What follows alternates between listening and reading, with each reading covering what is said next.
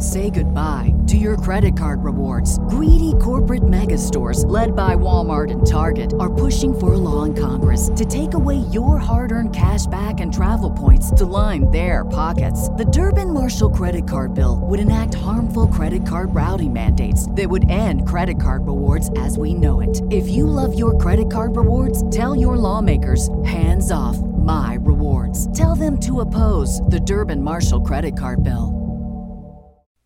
Hey, folks, this is Townsend Coleman, the voice of The Tick. Evildoer, beware. You face The Tick as you listen to the Neverland podcast right here.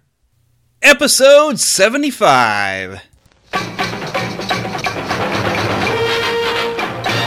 Meanwhile, in Disney, Indiana... Mortis, we need to talk to you. Just got the numbers from Jessica. It seems like the attendance is way down here at the theater, and I think we're going to have to cut your pay to just getting the sticks, the Mickey bars we can no longer afford.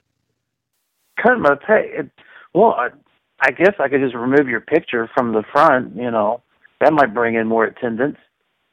Well, that was the only thing that was bringing in attendance, according to the comment cards.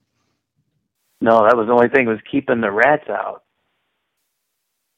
Well, I think what's not bringing people in is the stench. And I think I found it now that I'm talking to you. You don't smell real good. Well, you know, when I live in the theater and cook popcorn all day, I mean, and all I have to do is to wash myself as a fountain, what do you expect? You are supposed to stay out of that fountain. I've had Jessica put up some barriers and some blockage, and you're still in that fountain. Don't you even have a shower in your own theater? No, I can't afford to get it fixed because all I'm getting is Mickey bars for pay. I guess my next flavor of the week next week can be soap-flavored popcorn. Maybe we'll try that. Maybe I'll just throw you in the lake or something. Oh, please don't throw me in the lake. I'm definitely not, and that's for sure. Lost Boy Jesse, I think we've flown in at a bad time. Hey guys, what's happening here? Are you here to actually buy tickets to go to this theater? Oh, please? What? Me? Please? I only go in there when Ewoks take it over because, you know, that's a lot more entertainment when they start showing Ewok movies in that theater. And they do smell better than Mortis. Occasionally. There might be a good movie this week. There might actually be a good movie. Doubtful, but possible. Well, what's showing this week, Mortis? You don't want to know. I've seen that movie. It's a great flick. You don't want to know. It's a great horror movie. They should talk about it on Monster Kid Radio. Yeah, totally. It's Mortis's life story. You don't want to know. And really the popcorn flavor of the week is Tears. Tears flavored popcorn. Really salty. Goodness.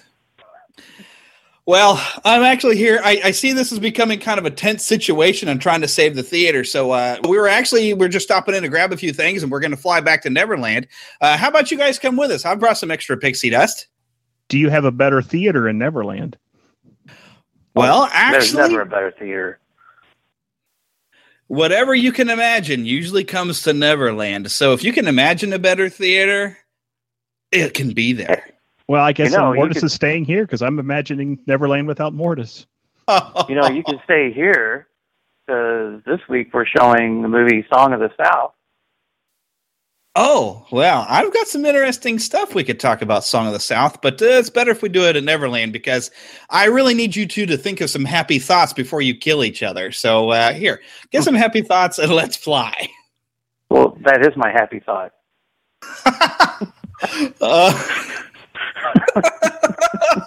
I have nothing to add to that. Contradiction here. Well, keep thinking of killing Scott and have some pixie dust. Come on, let's go. There's no place like home. There's no place like him. Okay. Off to Neverland. Take a start to the right and stay until morning. Neverland.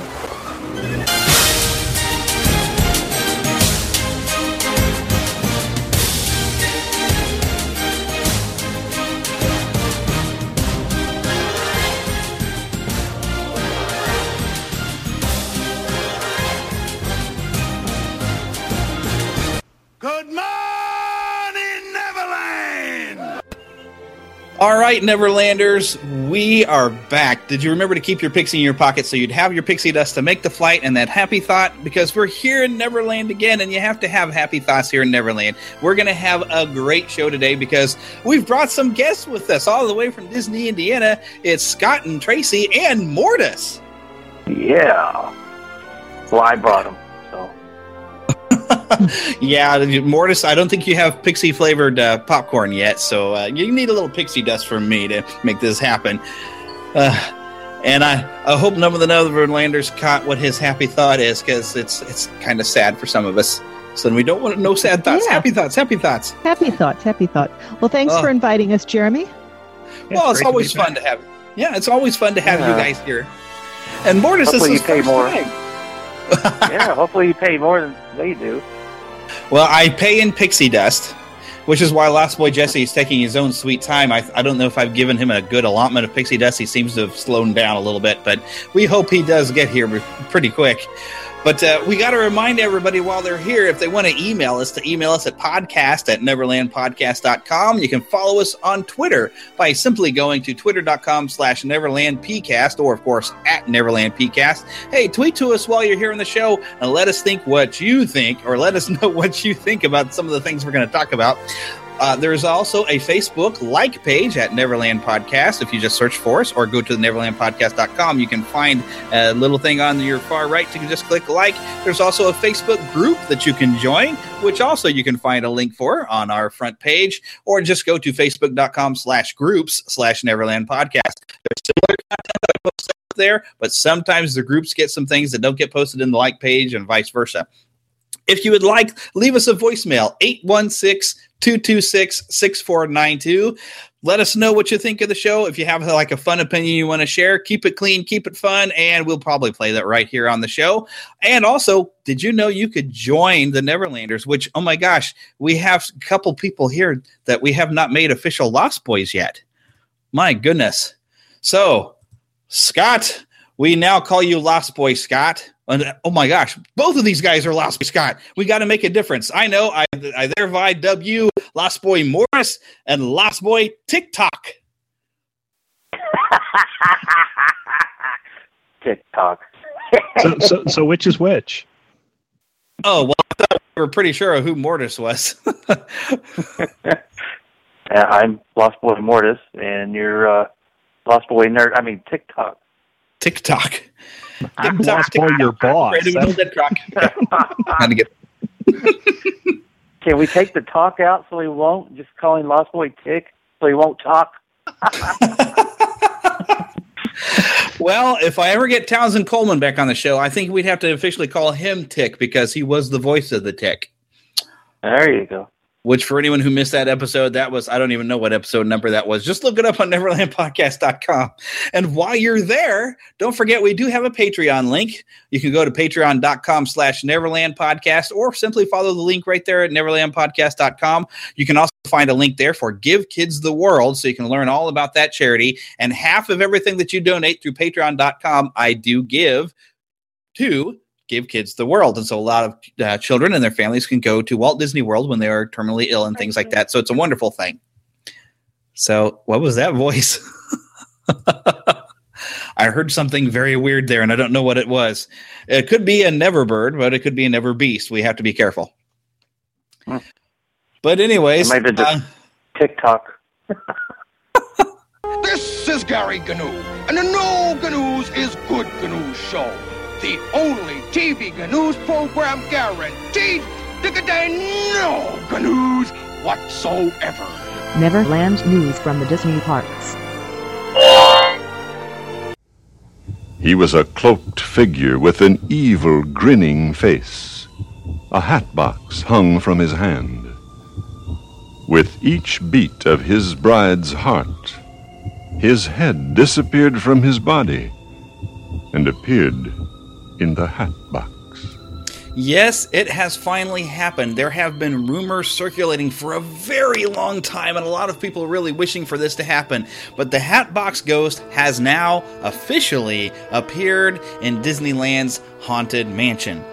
Some photos have been put out. I've actually seen some very high-quality videos that people have managed to take, even in the low light. I was really impressed with the video quality. But the Hatbox Ghost is in place at Disneyland. I have not heard if he is coming to Walt Disney World or not, but he looks really good. It's kind of got that cartoony, animated sort of look, the little bit of the Haunted Mansion thing where it's on the comical side, so he's not really scary looking or anything. It looks like they've tried to distance him a little bit from the bride, because his story is no longer really connected with hers, like it was apparently originally intended, like he was the groom. They're using it looks like a projection technology to project his head from the hat box and on top of his head. Similar, it looks like, to what they used down for the Seven Dwarfs Mine Train in Walt Disney World. So it does look a lot better than I think what the bride looks like. The bride looked to me a little bit like a giant TV screen. You know, I don't think that looks very good at all. But this looks really good, I think, on this one. You know, you can tell it's projection and that sort of a thing. You can tell it's not like a full animatronic, although it is an animatronic figure with projection for where his head would be. And so he does move really, really cool. Looks great. His head does not move with the heartbeat, though. It's kind of slow on the change, and so it seems like a lot of the people who are riding past have to kind of watch him for a while to see the head change places. So I really would hope that they pick that up a little bit and maybe make his head move with the heartbeat, so it'd be a little funnier, you know, you get the joke of it, but it looks like they're trying to animate the face to make him, you know, make some faces at you while you pass by. So I guess that's why there's the extension going on. But yes, there at Disneyland, you can now see the Hatbox Ghost inside Disney's Haunted Mansion. Go check it out. I really hope I can get out there pretty quick. Okay, I also have some news that's, it's not a movie news, it's some television news that came out just this week. It has been announced that there will be a return of Marvel's Agent Peggy Carter. It is once again going to apparently be a bridge in between the fall and spring seasons of Marvel's Agents of S.H.I.E.L.D. It looks like they're going to do 8 episodes, although possibly 13, but apparently there is a worry that they might need a bit more special effects for 13 episodes to pull off at a high quality. And they're also talking about Peggy having an adventure at either Hollywood or Europe, something like that. I'm not sure on any details here, but we do know that it has been renewed. But while they have given a second season to Agent Peggy Carter, they have also pulled the plug on a spin-off that was going to feature Adrian Palicki and Nick Blood from Marvel's Agents of S.H.I.E.L.D., known as Bobby Morse or Mockingbird, and Lance Hunter. They are not going to be spinning them off into their own series, as I guess at some point had been planned. I'm not too upset about this. I found Lance to be an interesting character, but Bobby or Mockingbird, I think they dropped the ball here. They didn't refer to her as Mockingbird, and I'm not familiar with that character so much in the Marvel Universe, but she's supposed to be able to mimic a lot of people's fighting styles and even maybe mimic their powers a little bit or something like that.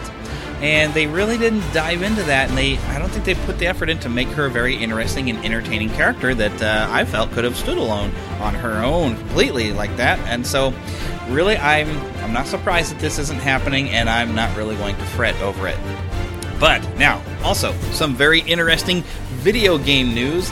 Disney Infinity 3.0 has officially been announced, and of course, it is Star Wars. There's going to be 3 Star Wars play sets, one called Twilight of the Republic, which obviously, of course, episodes 1 through 3.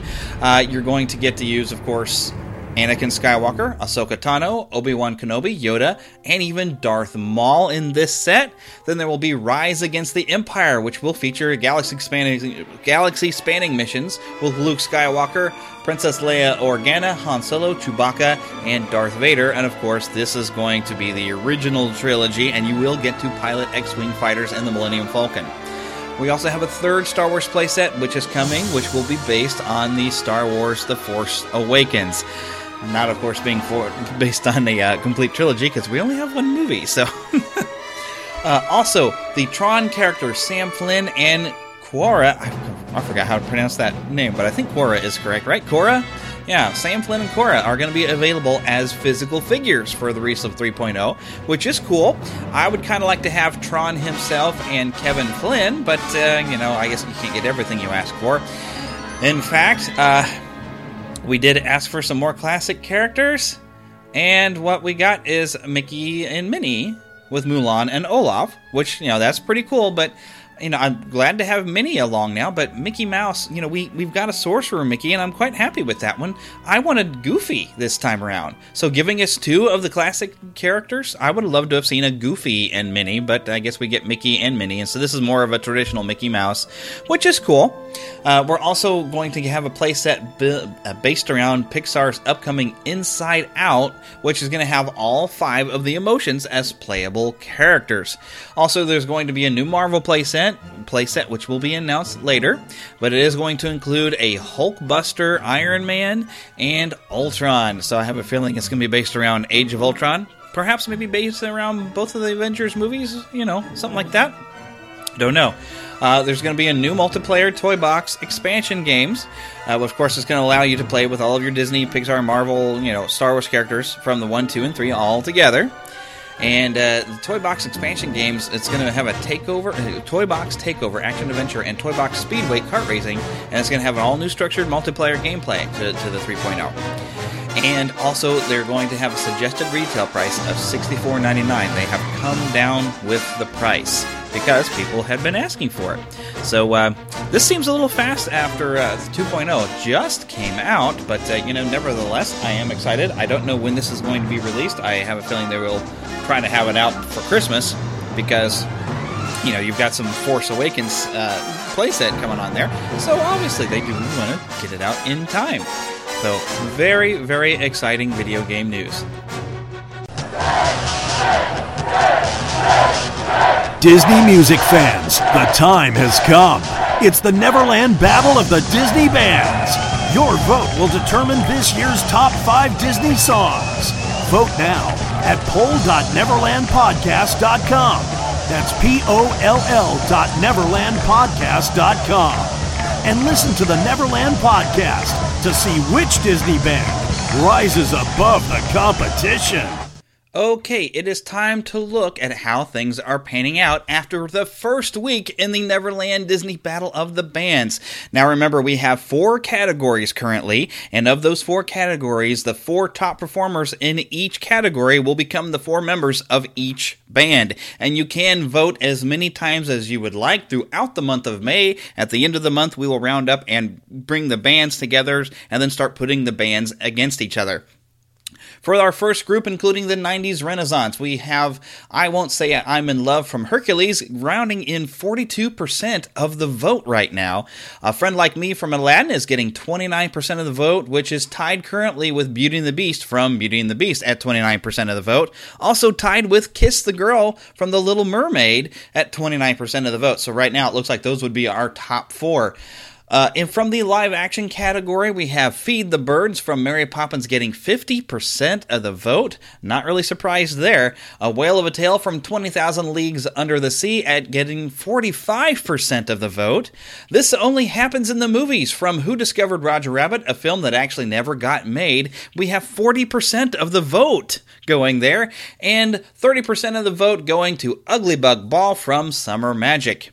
In the classic animated category, When You Wish Upon a Star from Pinocchio is getting 71% of the votes. Never Smile at a Crocodile from Peter Pan getting 43% of the vote. Second Star to the Right from Peter Pan getting 33% of the vote. And of course, the Silly Song from Snow White and the Seven Dwarfs is still holding on to the 4th spot at 29% of the vote. There are other songs that have not even made it into these lists. So if your favorite is not currently on the list on these, by the way, go and vote for them and see if you can bring them up there. Now, from the Pixar category, If I Didn't Have You from Monsters Incorporated is currently sitting at 40% of the vote. You've Got a Friend in Me is sitting in second right now from Toy Story, 30% of the vote. In our third position, Put That Thing Back Where It Came From Monsters Incorporated, also sitting there at 30% of the vote, so neck and neck right there. And I've got kind of a three-way tie going on for the fourth position right now, all sitting here with 25% of the total votes. We have Strange Things from Toy Story, When She Loved Me from Toy Story 2, and Down to Earth from WALL-E. Zippity-doo-dah, zippity-yay. My, oh my, what a wonderful day. Welcoming back Grand Rapids today. We always knew that he'd get away. He's had enough of moving on now. It's where he's born and bred in. The Briar Patch is where he's heading. Zippity-doo-dah, zippity-yay. Wonderful feeling, wonderful day. Zippity-doo-dah, zippity-yay. My, oh my, what a wonderful day. Wonderful day. Sea of sunshine heading our way. We never doubted he'd get away. Moving on taught him a lesson. You learned it well, Rabbit. Get cuffs and nasty habits. Zippity-doo-dah, zippity-yay. Wonderful feeling, zippity-doo-dah, zippity-yay. It's our time for celebrating today. Zippity-doo-dah, zippity-yay. Gather together this wonderful day. Zippity-doo-dah, zippity-yay. Fox and Rabbit are gonna get it today. Zippity-doo-dah, zippity-yay. Every Gators getting his way. Mr. Bluebird, Mr. Bluebird on his shoulder. It's the dream, it's satisfaction. Everything is Zippity-doo-dah, zippity-yay. Wonderful feeling, wonderful day. Now, I would like to give a little bit of backstory. Now, I would presume anybody who's listening that might be a big Disney fan might know where the ride came from, but just in case you've ever gone to Walt Disney World or Disneyland and you've rode Splash Mountain and you have no idea where this ride came from and what it was based on well, let's talk a little bit about where that came from. Now, I'm pretty sure you guys have been to Disneyland more often than I've only got one trip to a Disney park, unfortunately. But have you ever had like maybe some children that were in line with you that kind of asked their parents, like, what is this ride based off? Do you encounter that a lot? On occasion. And Okay, one at a time. we just tell them that it's based on Herbie the Love Bug. And it's the 1997 television version of Herbie the Love Bug that the ride is based on. Yeah, I don't think I ever saw that, and it's probably a good thing that I haven't. Oh, my goodness. But yes, it was based off of a movie called Song of the South, which was in turn based off the tales of Uncle Remus. Now, I actually did a little bit of research to find out where these stories came from. Now, or perhaps one of you guys have happened to have heard of this. Do anybody know who the author of the books with Uncle Remus stories? Do you happen to know who that was? Joel Chandler Harris. Very good. Wow. Yeah. I see. This was new information to me. I had to look this up, but he was born in 1848, actually near Eatonton, Georgia. And he started writing, as an apprentice typesetter, everything. And he started writing, but he had heard all these stories, and they actually came from African legends of the animal lore from back in Africa and even in India, because they revered animals as gods. And so they'd had all these different stories, and it got passed along throughout the slaves. And of course, the stories traditions kind of kept around. And so Joel Chandler Harris collected them and wrote his first book. It was called Uncle Remus: His Songs and Sayings, and it was acclaimed as one of the era's best writers, and he was ranked in actually with Mark Twain, Whitcomb Riley, and George Washington Cable, which I only know who Mark Twain was. I don't know who these other ones are, but he did 9 additional books, and in 1892 he wrote a fictionalized life of his biography called On the Plantation, and the Tales of Uncle Remus have been translated now into 20 languages, and of course made into film by Walt Disney, which I'm going to listen in real quick. I actually found a quote from Walt Disney from a 1946 campaign book. And it says, "There is something endlessly appealing and satisfying in Joel Chandler Harris' droll fables of animals who behave like humans, and then the character who narrates them. For a long time, they have been an open challenge to motion picture showmanship. I was familiar with the Uncle Remus tales since boyhood, and from the time I began making animated features, I have had them definitely in my production plans. But until now, the medium was not ready to give them an adequate film equivalent in scope and fidelity. I always felt that Uncle Remus should be played by a living person, as should also the young boy to whom Harris' old Negro philosopher relates his vivid stories of the Briar Patch. Several tests in previous pictures, especially in The Three Caballeros, were encouraging in the way living action and animation could be dovetailed. Finally, months ago, we took our foot in hand in the world of Uncle Remus and jumped spang into our most venturesome but also more pleasurable undertaking. So while we naturally had to compact the substance of many tales into those selected for our Song of the South in Technicolor, the task was not too difficult, and I hope nothing of the spirit of the earthy quality of the fables was lost. It is their timeless and living appeal, their magnificent pictorial quality, their rich and tolerant humor, their homely philosophy and cheerfulness, which made the Remus Legends the top choice for our first production with flesh and blood players." Oh, I'm sorry. I went to go get a drink. Could you repeat that? Yeah, it was quite a big quote, but I really like it, and I find it very interesting that he even says they're rich and tolerant humor, because here in the more recent days, apparently people don't think this movie is very tolerant. So I figure it's okay to show movies like 12 Years a Slave and all these other type of movies, Jingo Unchained, but not Song of the South. Interesting, isn't it? Makes sense. Yeah. But yet it's okay to have rides in every park based off the movie, but not be able to release the movie. It just doesn't make any sense. So when was the first time you all got to see this movie? We'll start over here with Tracy. Ladies first. And so we'll start with Tracy, and then we'll go with Scott and then Mortis. And talk about the first time you got to see it and what your impressions were. That's a good question. I think I caught it in probably one of the re-releases. I'm trying to remember when it came to the theaters. I wouldn't have seen it in 86, which was the last time it was brought to the theater, but I think sometime in the 70s, perhaps. And I just remember thinking it was a fun little story and enjoying the antics of the animated creatures, and didn't really give it a whole lot of thought either way on how the human people were portrayed. And you, Scott?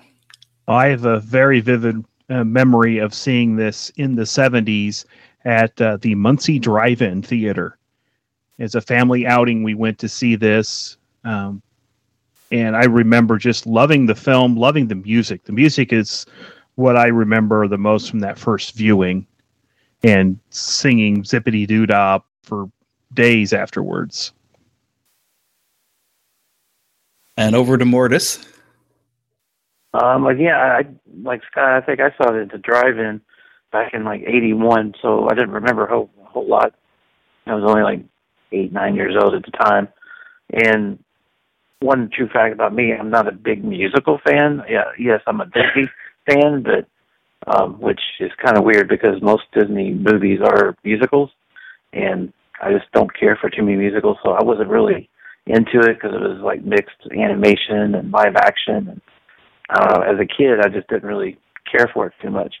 And I didn't see it again until about 2004, 2005, when I obtained it in other means because I couldn't buy it anywhere, and because I wanted my kids to watch it before we took a trip to Disneyland, their first trip, and I knew that Song of the South, the Splash Mountain was going to be there, and they were going to ask questions. So I figured, hey, I might as well show them the movie so they won't be wondering what this ride's about. So I've only seen it a couple times myself, and the first time wasn't very memorable. And did your daughter rank it 1,000 billion trillion gazillion stars? Actually, at the time, Athena was, I think she was probably too young to actually. Even Katie, I was asking her today if she remembered us watching it, and she's like, "No, I don't remember." So I guess I failed trying to show them the movie so they know what it's about. But yeah, then I had to describe it. She's, "Oh yeah, I remember it now." Because she didn't remember a whole lot about it, but she remembered. But Athena, she was probably too young at the time. I think she was only like 5 when we watched it, so maybe 5-ish. I don't know, but yeah, I'll probably have to show it to them again. And like I said, you can't really obtain it, so you have to go through other means if you want to watch it. Yeah, not saying that not saying I'm doing it, but I'm just saying it's the way you can get it. The whole movie is up on YouTube. There you go. Now I think Jesse may have arrived. Jesse, have you arrived? Are you somewhere behind that bush? Yes, here I am. There you are. So, what was the first time you saw Song of the Southwest, and what was the impression it gave you? Let's see. The first time backtrack a little bit. On the Disney Channel, when they showed movies and cartoons, I saw these songs on some of their little specials they were doing. But I didn't see the movie itself until just actually 2 or 3 years ago. I had a boss bring me a copy. He said, "Don't ask me where I got this, but go ahead and borrow this." It was I've known about the history for a long time. It's one of my I've campaigned for this movie to be released. And so I kind of knew what to expect. I think the controversy was overblown, but it's a great movie, especially the animated portions and the great songs. So yeah, I think it's a great movie. Yeah, I think the first clip I remember ever seeing about it, we used to go over to my grandmother on my father's side's home usually Saturdays. I think sometimes we might have been there on Sundays, but I remember we'd be there during Saturday, so we'd still watch some of our Saturday morning cartoons. We'd go play in the afternoon, and then by the evening, the Muppet Show would come on. I think it was in syndication at that time because I think normally it would come on a little later. But I remember watching the Muppet Show from there, and then I don't remember if it was like the Wonderful World of Disney would have a program on, or just some specials, because I remember watching and I only have a vague memory of one of the Herbie movies, and it might have been The Love Bug. I remember at one point he was in a junkyard and nearly got crushed before Dean, help me out here, the last name. Jones. Dean Jones? Yeah, Dean Jones came and rescued him, and it was so cute because Herbie is he's supposed to have been crying so happy, and so then when the washers are going and the wipers are going. But I have that memory, but I also have a memory of actually seeing, and I don't know if they showed the entire movie, but I remembered seeing the scene of singing Zippity-Doo-Dah with the birds flying around, and I remember being completely memorized by that because it was the first time I'd seen a live-action person with cartoon characters swarming around him, and that's the only part of it I really remember that I saw at that time. But they probably did show the whole movie. But I was still really young at the time, so probably a lot of live action. There wasn't any Muppets. I probably just kind of blanked out when they started showing live action stuff. But then the funny part is in the school district where I went to school, we'd have a song of the month so that we'd learn in music class. And one of the songs of the month was Zippity-Doo-Dah. And I have never forgotten that song ever since I learned it, because when we started singing, I was like, oh my goodness, that's that song from that, the guy who was walking around with the birds. So as Scott was saying, yeah, the music is absolutely wonderful for this movie. And now, of course, we got to talk about the controversy of why most people have never seen it. And I can sum it up, and let's see how many of you all who didn't get to hear me. I was reading this before we went live here. Let's see some reactions I get to this line I got from a article from 2009, December 9th, 2009, in Time Magazine. It was written by Claire Sudduth. I don't know how you say her name, and I don't care if I get it wrong because I don't like what she says. She says of it, even though it won its signature song Zippity Doo Dah won a 1947 Academy Award, and the Brer Rabbit animation sequences have been used in several TV spots and Disney specials over the years. But there's no denying the fact that by today's standards, the film is rather racist. Set in the post-Civil War South, the movie, in which a former slave named Uncle Remus regales children with amusing stories, depicts an offensively idyllic master-slave relationship as the NAACP once described it. Now, how this bugs me, other than the fact that she's talking about it being post-Civil War South, and even mentions him being a former slave, but then saying that he has a master-slave relationship. I was like, this is contradictory even in the sentence that you're using. And I wonder, Claire Sudduth, did you even watch this movie? Well, like I said earlier, you can show movies like Django Unchained, which it actually has slaves in there, and they're getting killed and sold and exchanged and stuff. And, and you got the movie 12 Years a Slave, which I think was won some Oscars and stuff. But yet you can't show this. I mean, it's contradicting. You should be able to show a movie like this. You're trying to hide a history of America. And yeah, it was a dark history of America, but this was post-slave. They were free. Yeah, this was sharecroppers. Yeah, there's nothing wrong with the subject of the movie. And you're trying to, it's one person has to ruin it all for everybody. And that's the way America, has gone. Oh, heaven forbid that one person doesn't like it and writes in complaints. Well, then we all have to, we all have to pay for that one person's ignorance. So I do not agree with Disney not showing this movie or have it up for sale at all. And I think it's just wrong, especially when you got movies like out there like Django Unchained doing even worse about the subject. What I think Disney needs to look at is providing some historical context, bringing in someone like Leonard Maltin, or if they can find, someone from the African American community who has that same gravitas, who has that same film history background, and provide some information about it, talk about the context in which the movie was filmed and the context of the actual Uncle Remus tales.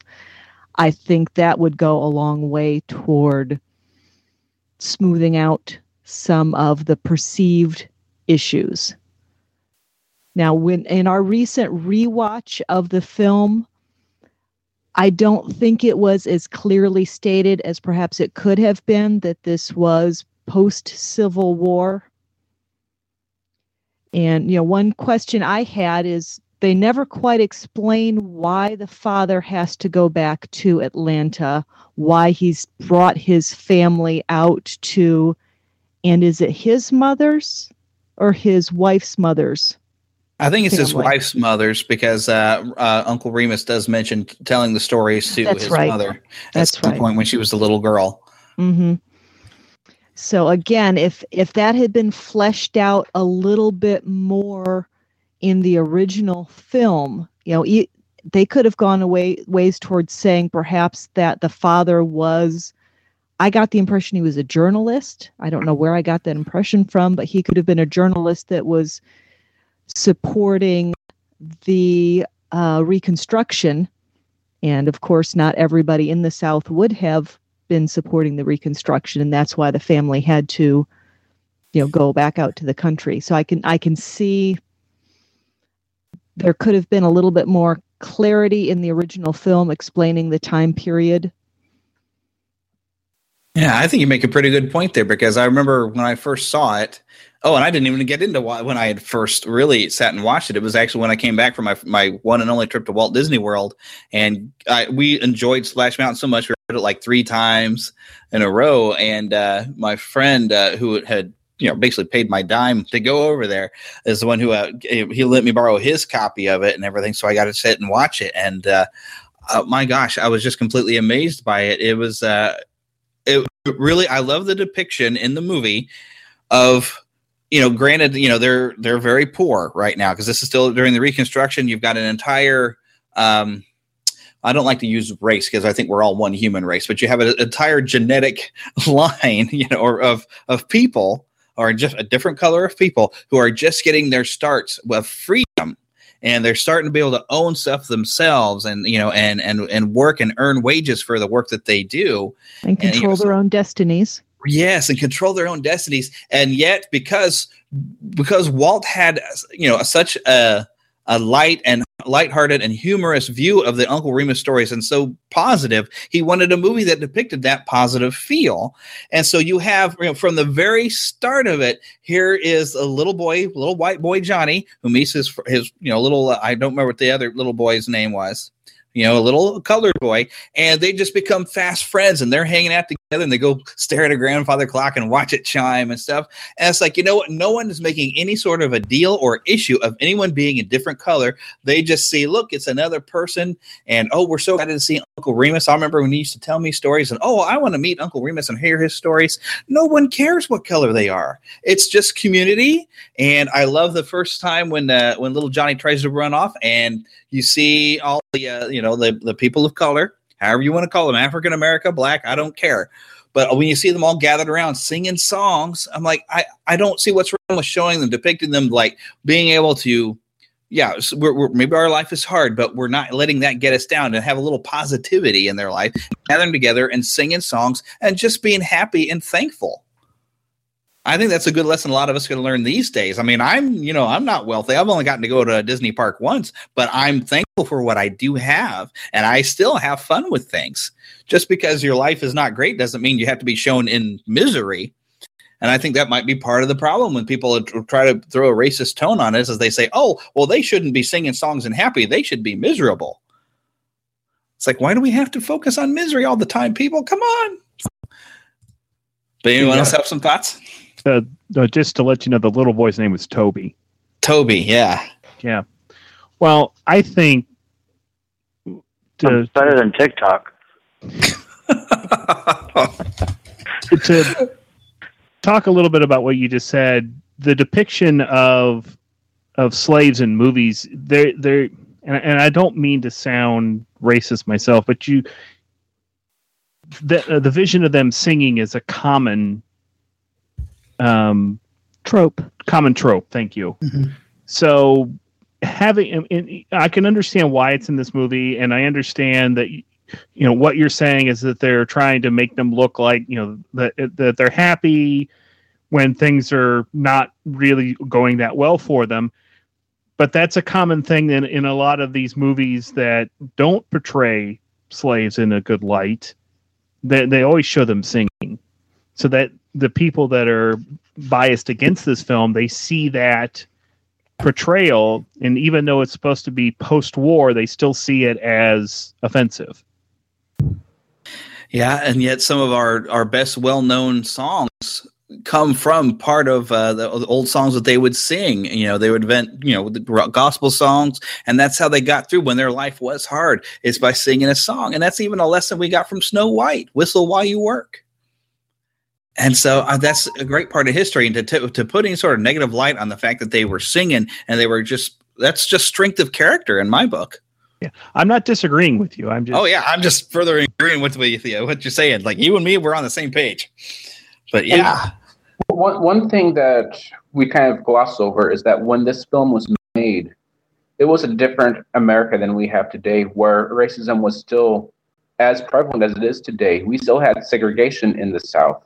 These were issues that were ongoing in the movie that was being dealt with in real life at the same time. And it wasn't a perfect society. It never has been. And Disney wasn't afraid to release it then. Right.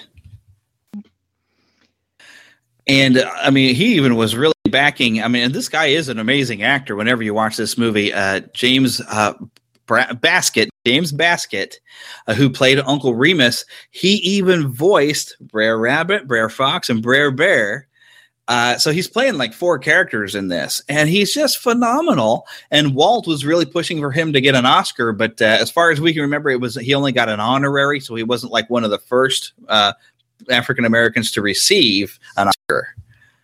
Yeah, I've got some information here from a book called Who's Afraid of the Song of the South and Other Forbidden Disney Stories by Jim Korkis. Open invitation onto the show, by the way, Jim Korkis. If you ever hear this, open invitation. Come on the show.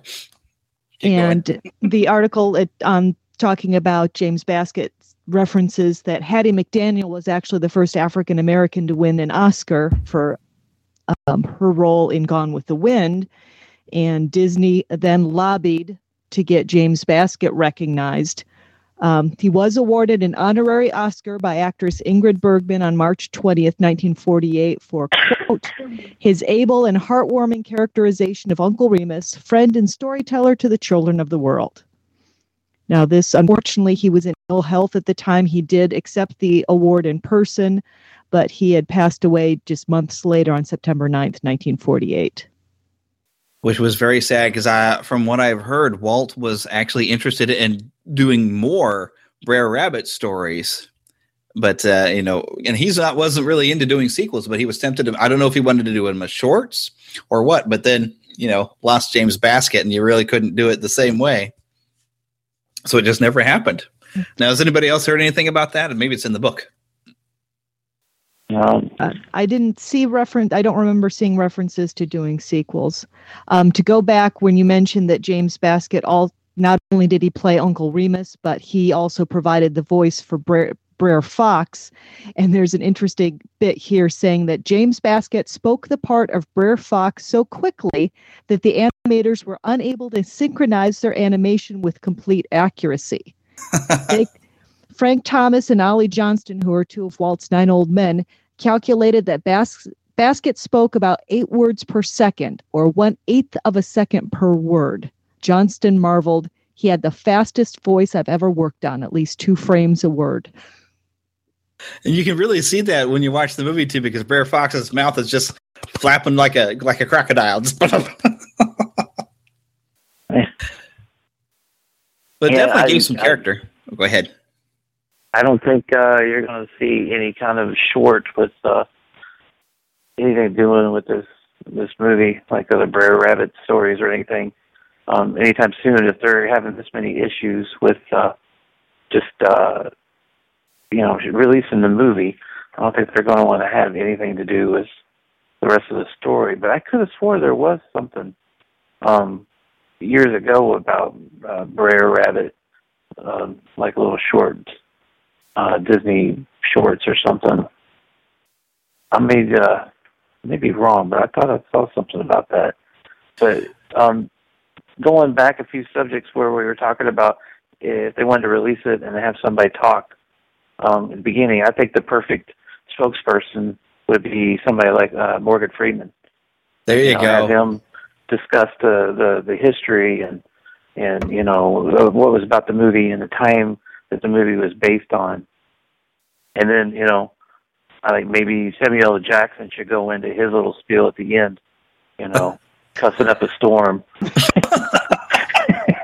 They get Neil deGrasse Tyson because everybody believes every word he says anymore. Now see, Mortis, when you said Samuel L. Jackson coming in at the movie, I thought he was going to come in and ask Brer Rabbit to join the Avengers. There you go. That would be cool. They could just do a remake of Song of the South and have Samuel L. Jackson play Uncle Remus. It would be an R-rated movie, but Yeah. Well, if they were to remake it, it would be awesome actually to see Morgan Freeman playing Uncle Remus.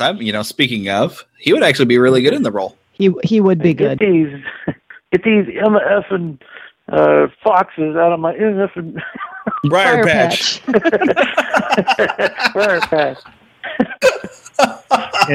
My goodness. The only thing about those 2 actors is I've never heard either one of them sing. I don't know if they could have pulled that part of it off. Well, I'm trying to think. I think Morgan Freeman's song.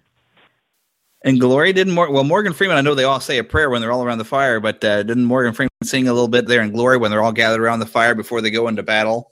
Boy, it's been so long since I've watched that movie. Great movie. Oh, Great wonderful movie. That's the first thing I ever saw Denzel Washington in. It's one of the few movies where somebody has made me cry watching the movie because wow. Well, we could get way off topic on that one, but that scene where he was being beaten and he's been such this tough and this hard-nosed character, and then he's being beaten and you see that one teardrop come out of his eye. Oh my goodness. So, but anyways, great movie. Or where he plays God and tells Drew or Jim Carrey oh yeah, that was tear breaking. Well, that's Morgan Freeman. I was talking about Denzel Washington. Morgan Freeman has never made me cry. But Denzel, though, when that one tear drops, and just the music even, okay, we're going to get way off topic talking glory, but the music is so brilliant in that too, because it just builds up to this crescendo, and then when that one tear falls from his eye, and then Morgan Freeman, when he comes later and says, shoes, he went looking for shoes. It's just, it breaks your heart. It's a good movie, but anyways, yeah. Well, I'm going to take us back. I'm, again, doing a little more flipping through this book. I did find a reference to some merchandise. The Uncle Remus Stories was a book that was published in 1947 through Disney. In fact, it featured a cover designed by Mary Blair, and it has about a dozen more tales based on Uncle Remus stories. And there's a note saying, if the Song of the South film had been more successful at the time, Walt planned to make several sequels using tales from this book. Well, So some of the stories are Brer Bear and the Bag Full of Turkeys, Brer Rabbit's Money Machine. As God is my witness, I thought turkeys could fly.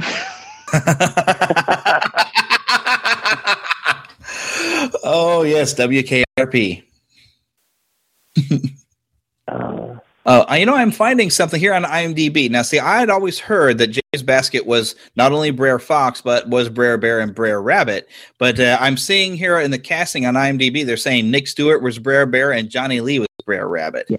Now, Baskett did provide some voicing for Brer Rabbit in the Laughing Place sequence because Johnny Lee, who provided the voice for the character for most of the film, had been called away on a USO tour. But Brer Bear is portrayed by another actor, Horace Winfred Stewart. And he's listed also as Nicodemus Stewart. So maybe Horace Winfred was like his first name, or Nick was another name in there. I don't know. Could be. It's interesting. But one casting thing that I have to bring up, Bobby Driscoll, famous for later being in Treasure Island, which I still have not seen that movie. I want to see that so bad. But then also came back to voice. Anybody know? I'll take that static as I don't know, but somebody, come on. Somebody besides me knows that name. I'm cheating. I'm reading in the book. Oh, okay. All right. Somebody besides Tracy. Bobby Driscoll, you know who he played more famously even than this movie? That has a connection to this podcast. Yes, it does. Iron Man.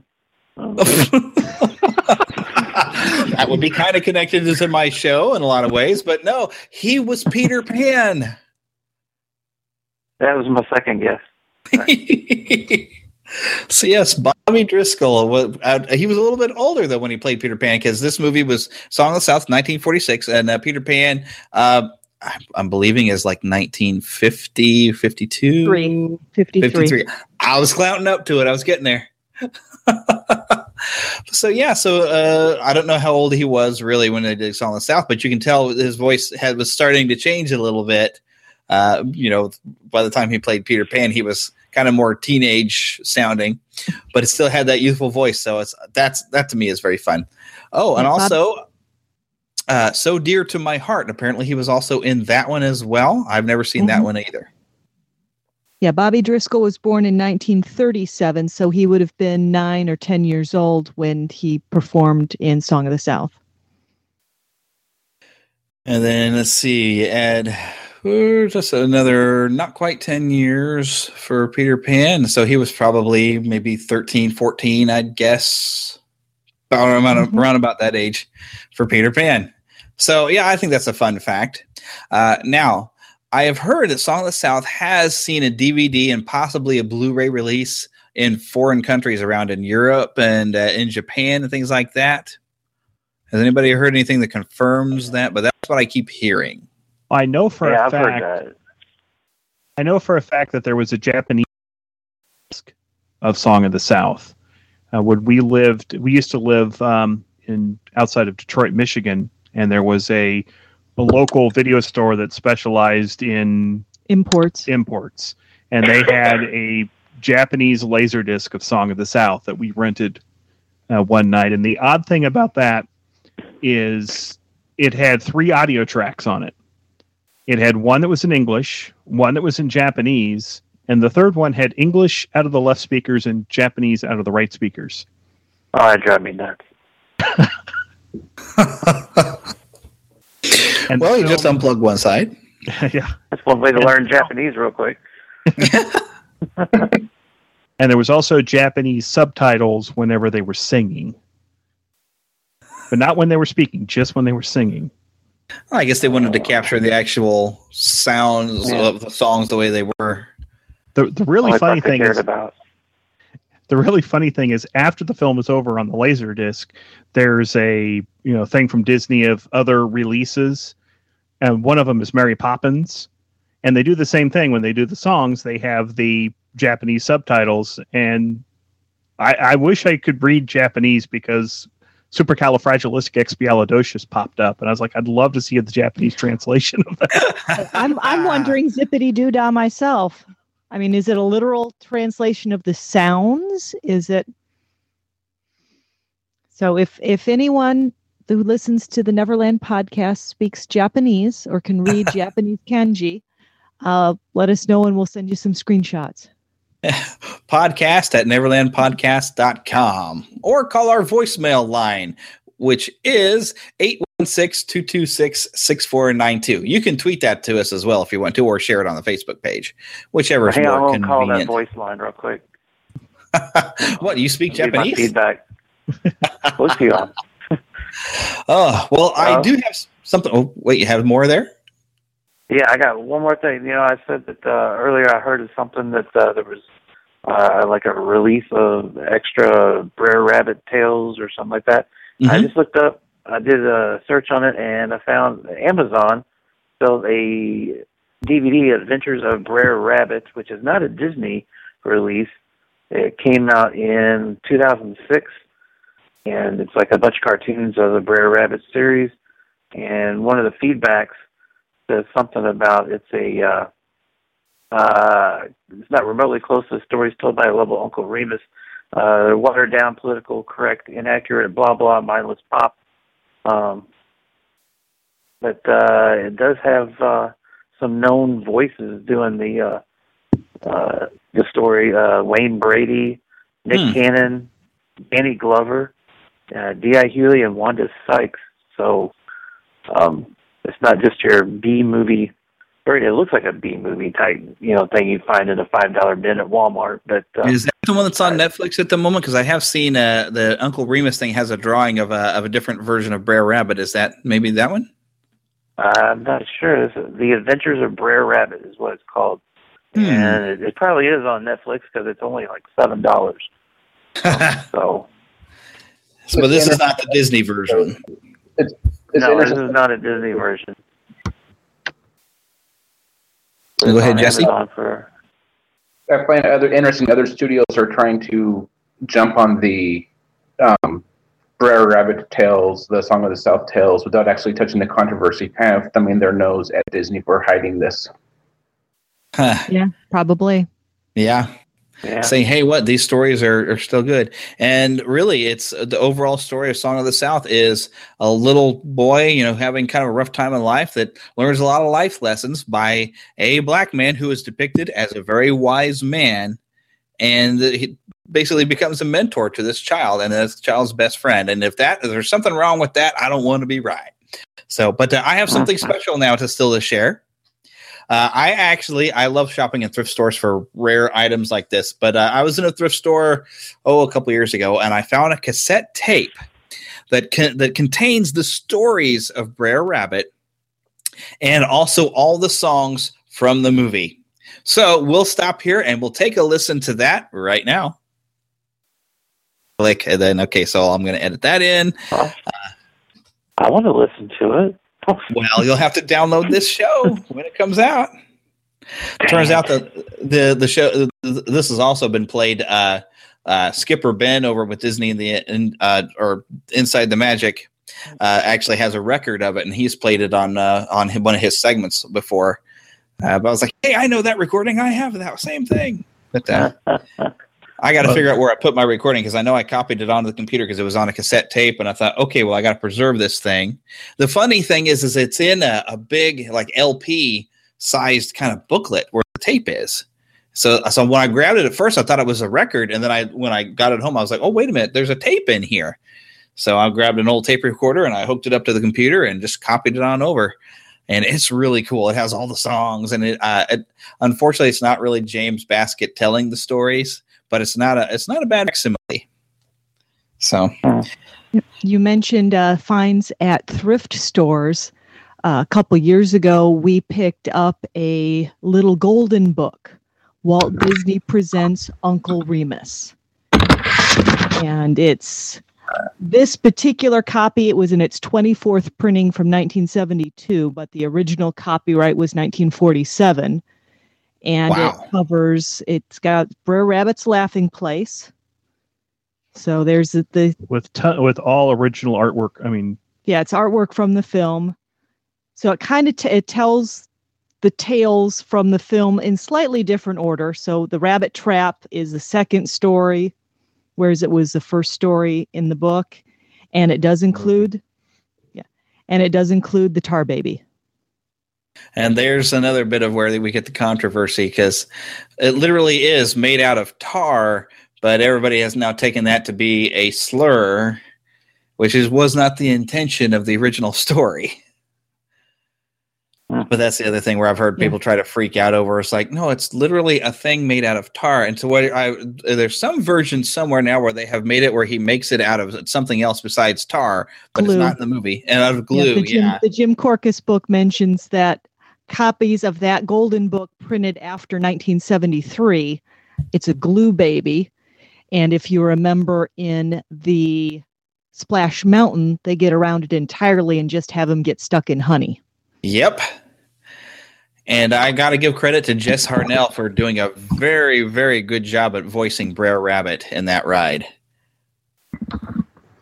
And Jess Harnell, if you ever hear this show, you have an open invitation to come to Neverland anytime. I'd love to talk to you for all your different work with Disney and outside of Disney, because he does a really great Roger Rabbit for the Roger Rabbit's cartoon spin, and I've even heard his voice when I've heard parades where Roger Rabbit used to be in the parade. You can recognize this Jess Harnell performing as Roger Rabbit. He does a really good job of that.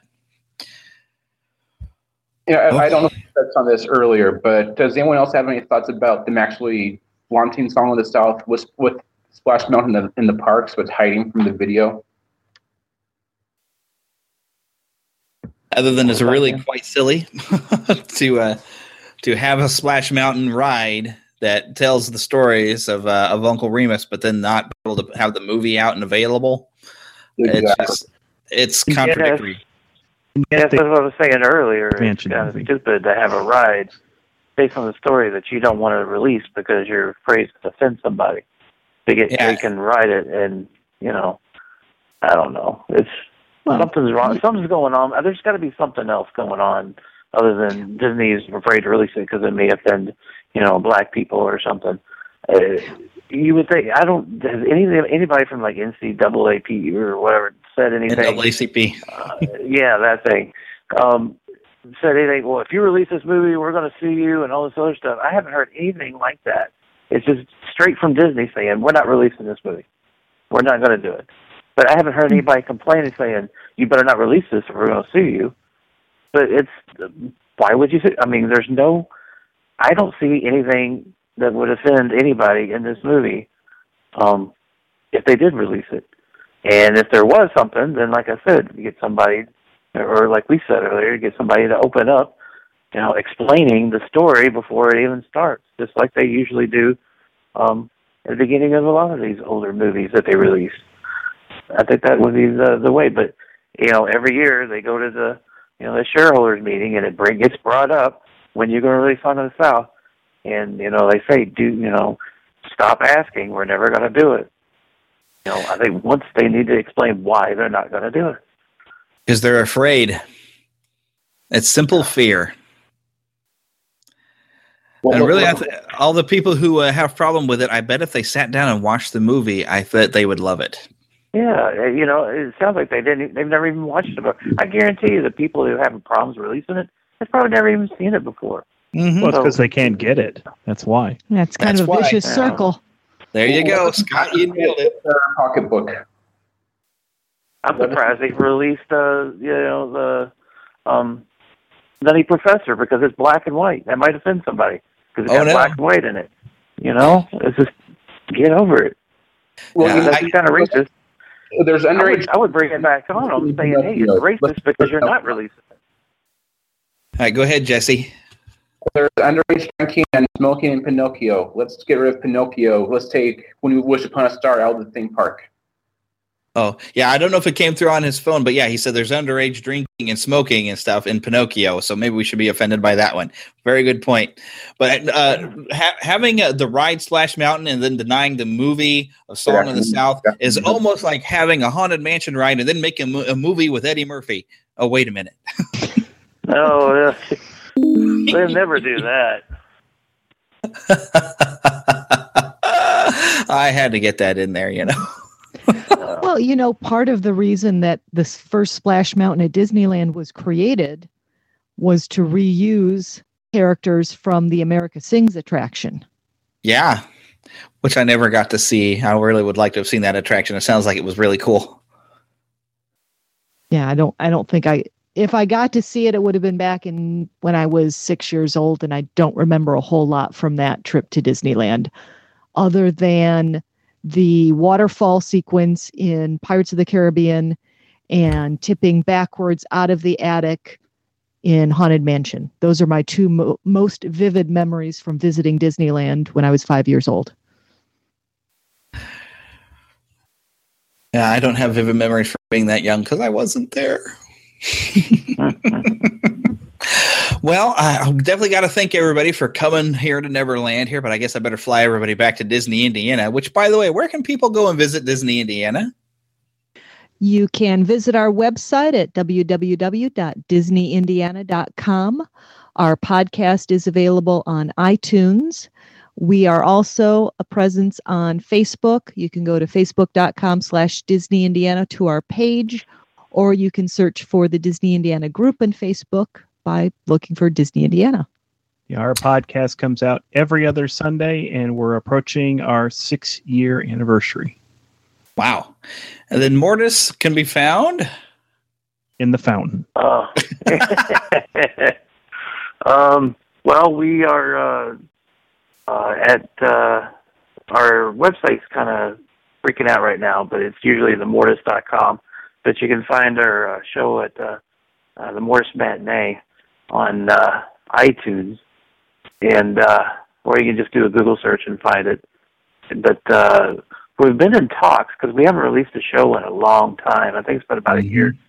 And me and the other co-hosts, which are Athena and Katie, have been talking about, this is breaking news, everybody. We've been talking about redoing the show altogether and doing away with the whole classic Disney movie format and maybe looking at doing like something like a fandom type thing based off of like shows that we watch, movies that we want to see type thing.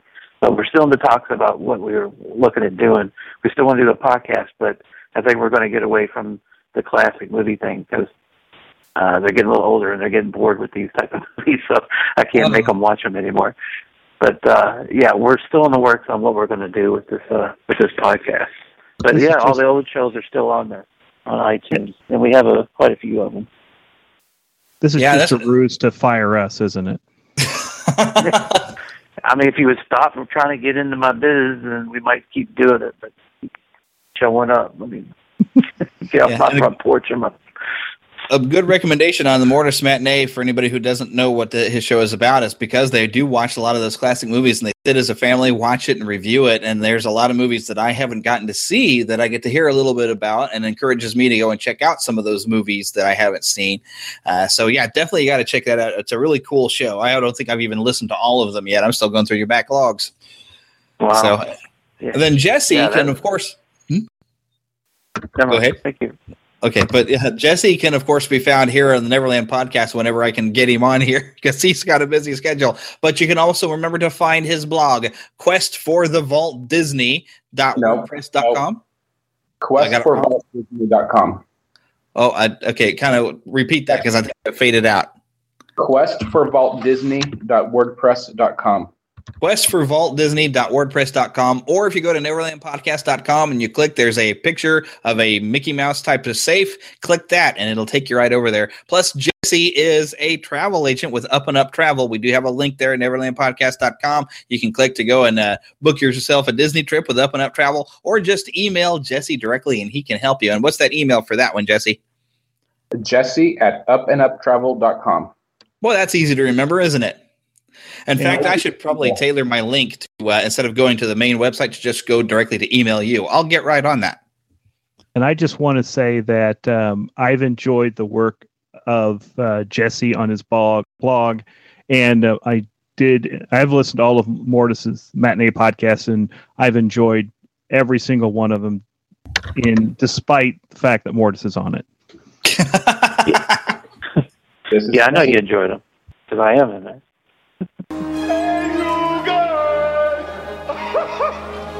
Neverland feedback. Okay, I was going to include some really great audio, both from Splash Mountain. Also, I have a vintage recording of a soundtrack and stories of Brer Rabbit from Song of the South. I'll just get around to sharing those another time because we've already gone an hour in and I don't want to make the show go too long. But I do have some shout-outs from some new Twitter followers.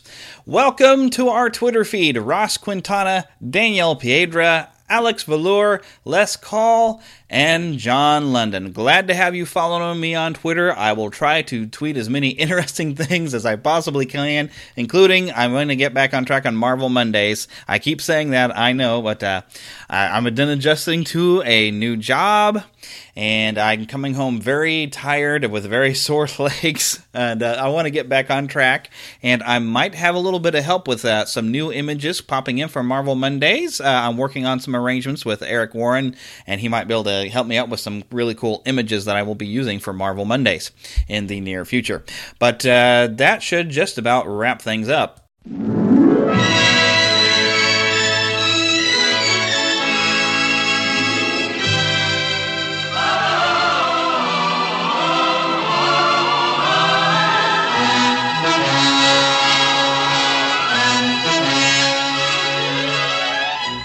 Well, that wraps it up then for the Neverland podcast for this week. Gosh, it's been a lot of fun talking to Tracy and Scott for now 2 weeks in a row. That it's going to be weird to not have them on next week.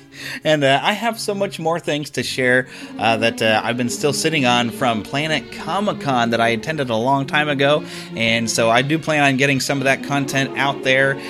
So it is coming next week. I've got so many different ideas and so much different audio I have not yet shared with you that trying to get everything in there, it's just really been a lot of fun to just, oh my gosh, what am I going to do? I've got this and I really want to get this out, but I got to get this out. So it's just fun putting this all together for you, and I hope that you're enjoying this and it does make you feel young again, and that it does help you maintain that pixie in your pocket, because I tell you what, it does help even when you're walking around about 10-15 miles a day carrying mail. It really does help to keep that pixie in your pocket, and by that of course I mean you're young at heart and good attitude. But we got lots of fun coming even next week, so come back next week and make sure you go and vote. poll.neverlandpodcast.com. Vote as many times as you like for your favorite Disney song, and until we see each other next week, God bless. Thank you for listening to the Neverland podcast. Please subscribe and rate the show on iTunes, Stitcher, and Blueberry. We love to hear from you on twitter.com/neverlandpodcast and facebook.com/neverlandpodcast. Leave us a voicemail at 816-226-6492 and send email to podcast@neverlandpodcast.com. Join us next week and we once again go to Disney and beyond. The Neverland Podcast is copyright Blue Band Productions and all original content belongs to the same. Other content is copyright of their respective creators and is used under Creative Commons license.